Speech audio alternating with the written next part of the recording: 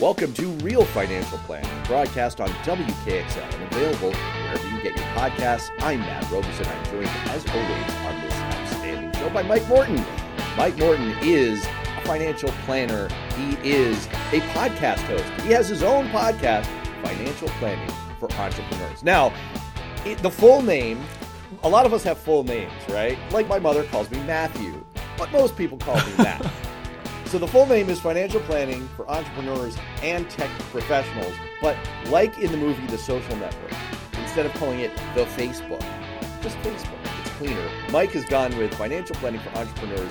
The tech professionals get the old heave-ho, huh? That's right. Yeah, I know. No, don't say it that way, Matt. That's bad. Oh, no. Well, we love tech professionals. Yeah, They've we love done tech nothing professionals. but great things for our society. All Really. right. Easy there. Okay, all right. No, all of Mike's clients, I love you. You're Right. great.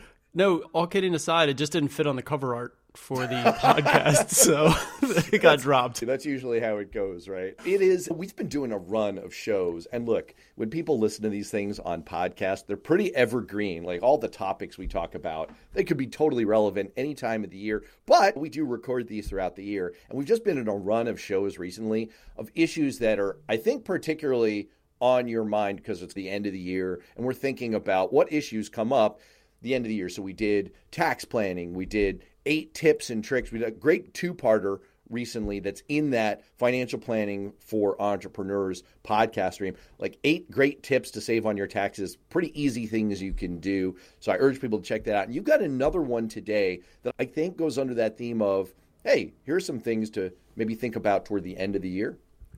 Yeah, it's exactly right. This one is portfolio rebalancing. And so here at the end of the year, and especially since the market again has been on a tear in 2021, we've had a little volatility here the last week. We're recording this, first week of December.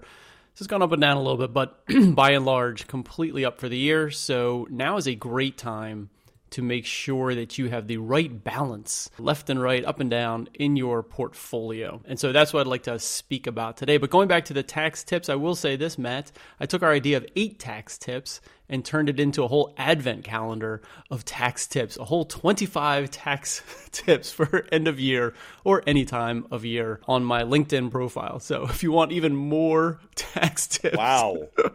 You know, our advent calendar, I'm in a dual faith household. Our advent calendar is, I don't know, it's a cheapo version. Instead of giving you biblical, like the run up to the birth of Jesus, which is, as a Jewish man, this is what I thought that was all about. It's giving you 'twas the night before Christmas. So it's kind of a knockoff version. I don't know. Meanwhile, we've got the Advent calendar going. We've got the Advent candles going. We've got the menorah going. What we really need to do is diversify our household more and get the Kwanzaa thing going. So anyway, the point is you've got 8. So if Hanukkah's on your mind, check out the 8 version. If Christmas is on your mind, you got a full Advent calendar, and we will do a Kwanzaa adaptation at some point. All right, so portfolio rebalancing. What does that mean? I think I know what a portfolio is, but what are you talking about when you're talking about balancing and rebalancing? Yeah, so in your portfolio, and what I'm talking about is money that you're setting aside to spend in the future.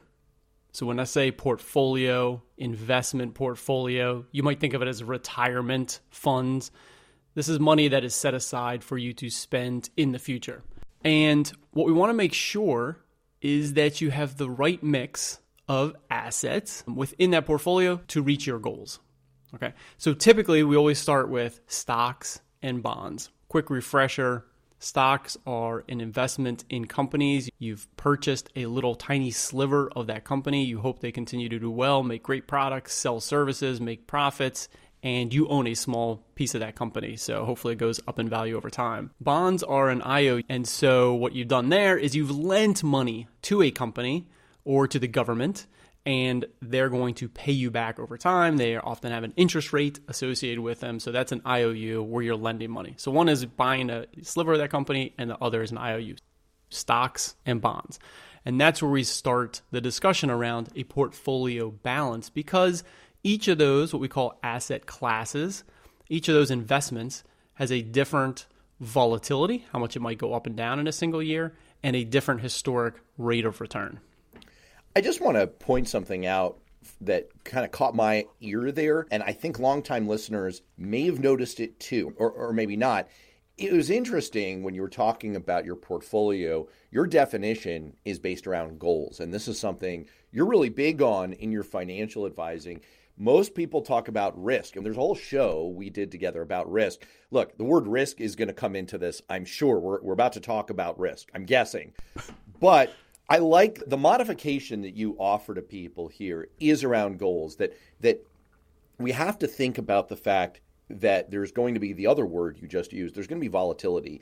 Any asset you have could go up, could go down. The value is going to fluctuate, and you're taking on some risk in that. But the risk is not that it will go up and down, because that is going to happen. That is the nature of these things. You're going to ride a roller coaster. It's going to go up and down. That's what it's all about. It's the risk that you're undertaking is you will not reach your goals. And so I just think that's an important context here, that what we're not talking about is volatility as a bad thing per se. What we're talking about is managing across all the assets you have so that you have the best possible chance of achieving your goals. That's right. And usually when you say the word goals, often they're financial goals, so they have some money tied to them. So the easiest example is retirement.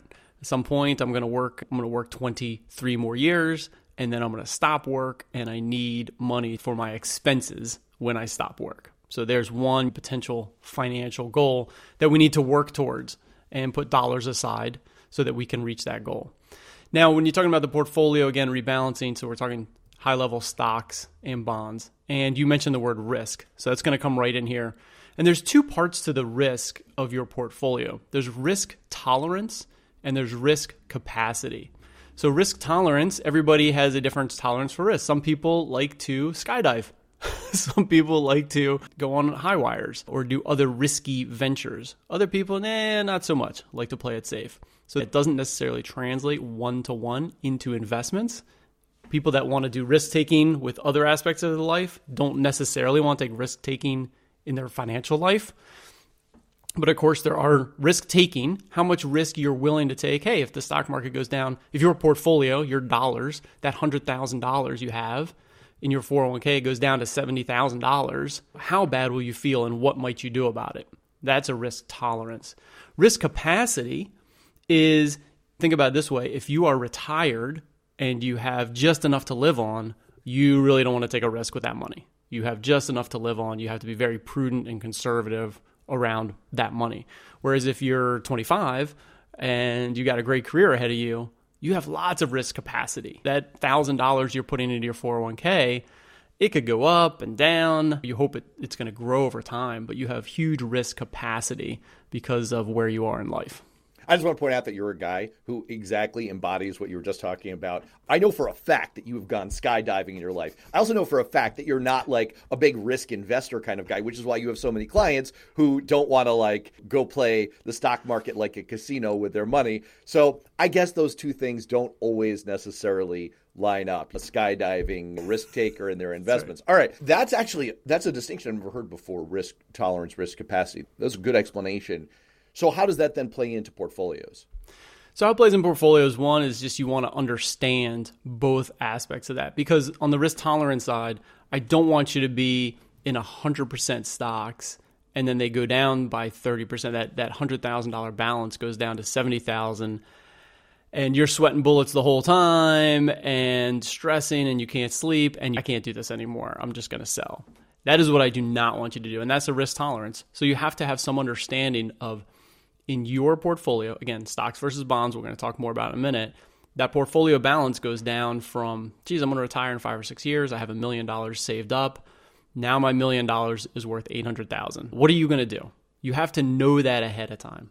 We just had this a year and a half ago, March. Remember those 3 weeks? But you don't remember at this point. But it went down 30%. So your $1 million portfolio might have gone down if you were heavily in stocks, down to $700,000. And how did that feel? So I don't want you to sell out at the bottom if that happens. So therefore, that would not be the right allocation, risk tolerance allocation for you. Now, risk capacity, you've got to balance that out. If you're 35 and you have that $1 million portfolio, good for you. And if it goes down and you say, oh, no problem, I'm still adding to it. I'm still in my job. I'm adding to more 401k, buying in while stocks are on sale. I know it's going to come back. I'm not touching this money for 20 years. You're playing the long game at that point. You're playing the long game. So even though your risk tolerance, you might be sweating a little bit, you want to play it off with your risk capacity and have an understanding. No, it's okay. I'm in this for the long haul. Got it. So it's really about, you're looking at those two aspects and you're matching that up with, all right, across my whole portfolio, what does my risk look like? What does my volatility look like? And am I good with that? Does it match up with my risk capacity and my risk tolerance? Yeah, and the other thing to think about, and these can play off in different ways. So I've had clients who are about to retire that have oversaved, and it's tremendous. It's great. They have quite a lot of money, and they don't really spend a lot. They're big savers. They've been super saving. And so they actually still have a lot of risk capacity. Even though they're retiring, they have a large portfolio, which gives them more flexibility to take on more risk because they have oversaved. So there's an instance, again, where you have more risk capacity. Even though your tolerance might be like, geez, I do not want to take any of this and be risky. That's fine. You don't have to necessarily, but just understanding both sides of that equation. I just want to point out, since I put you on blast a second ago as like the skydiving risk-averse person in your portfolio, I fall into that category. I'm not saying I'm an oversaver. It's not like I'm rolling in dough here or anything, but like when I get an extra, I'm literally the kid who's great. I'm going to go to the bank and I'm going to put this away and someday it will go toward my college fund. I seriously, I talk about this with my wife all the time. It's if we ever have a little extra money, it's like, should we try to live a little? No, we never go anywhere. We never do anything. We're dull. Should we try to live a little? I like it, Matt. Maybe you should up your game a little bit in that area. We're definitely going to convene a committee to talk about the possibility of exploring whether we should live a little. All right, so now we've gotten to the point of you're going to look at your portfolio. What are you looking for? Yeah. All right. So now we've got, first I want you to just dial in kind of that portfolio balance. So risk capacity, risk tolerance. I want you to understand the stocks versus bonds, the volatility. Stocks historically earn a lot more, but they go up and down a lot more. Okay, so now I have this idea that if I'm investing $1 for 10 years from now, I can probably put that in companies, buy a little sliver of the companies, invest that in stocks because over 10-year periods, they generally do pretty well. If I need that money next year, heavily leaning towards checking, saving account, money market, short-term bonds, I need that money next year. Okay, so you got a framework. And I want you to understand that your portfolio is a mix of those. So if you're young, again, you might have 70, 80, 90% invested in stocks, okay, and the rest in bonds. If you're in retirement and you have that conservative, I have just enough to live on and I'll be fine, maybe you're 50% in stocks and 50% in bonds. All right, that's always the first split that we look at. I'm probably going to keep it there for this discussion. We've talked about different asset classes and large companies and small companies and U.S. and international. Of course, we want to do all that diversification. Okay, it's one of the only free lunches in the stock market is diversification. But for now, for this discussion, let's talk stocks and bonds. So you've dialed in where you like to be, where is comfortable from you, risk tolerance and risk capacity, and you decided, hey, I'm in the middle, late part of my career. I'm going to be 70% stocks, 30% bonds, and that's a good allocation for me. Got it. All right. And that last thing you said there, let me just read it back to you because that was literally the question I was about to ask. Because nowadays, it is more complicated than that, right? Just for me, I'm a former federal employee, and the federal employee 401k is basically called the Thrift Savings Plan. Why do they have to make it complicated? Why don't they just say it's your 401k, whatever? Anyway, and they try to make it easy by saying, all right, you can put yourself into this mix or this mix. And the mix of stocks involves international small cap, international high growth, domestic. Anyway, you've got, it's more exotic under that surface. But what you're saying is, look, keep it simple. There's an average of stock volatility and risk. There's an average of bonds. That's good enough for balancing your portfolio. Yeah, exactly. Now, there's nuances, of course, like with anything. But for this conversation, we're going to keep it at that really high level. Now, maybe, Matt, we should have a conversation about asset classes. I don't know if we have a podcast about all the different asset classes. Let's do it. Make a note. If you don't hear it from us within the next 4 weeks, you get an hour of free counseling from Mike Cohen. So just go to his website. With Matt Robeson. We're going to put that how coupon. To run podcasts. Oh, no, you don't want an hour of free counseling from me.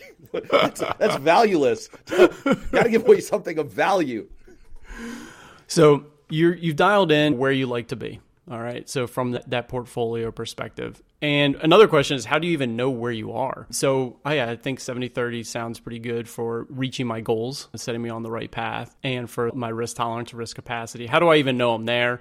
There are tools, a lot of the websites where you have your 401k will give you that breakdown, that pie chart of stocks and bonds. And then, like you said, Matt, US and international have little color codes for those different things. Honestly, nowadays, that's the first thing I see when I log in. I've got my 529s, one company, big companies. I'm not going to say where because there are hackers out there. I don't know. But one company they're coming after you, Matt. That's You're right, the big fish. And all my assets. It's because I'm either an entrepreneur or a tech professional. Yeah, but that's the very first thing that they show on the screen these days. They'll show your pie chart. They'll show like the average pie chart for someone like you, and I find that super helpful.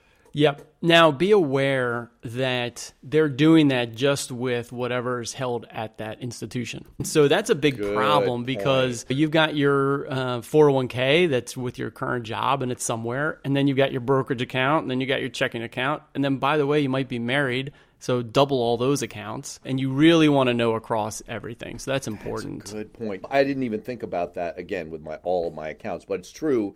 There are different things, and nowadays so many people – they leave jobs. And so you've got a 401k from your old job. They make it a pain in the butt to try to roll over from a 401k at your previous employer to an IRA. So many people kind of let that slide. That's an episode we should talk about too. My gosh, talking about a practical problem for people. It turns out those companies like to have your money, Matt. Oh, yeah. It's kind of like trying to quit the gym. I want to go quit the gym. Oh, yeah. Just fill out this form and then bring it to the top of that mountain over there. It'll be fine. Right. It's real easy. So let me ask you this. We're doing this because we're reaching the end of the year. How often should I be doing this? I think the whole point is you shouldn't be futzing with your accounts that often. That's right.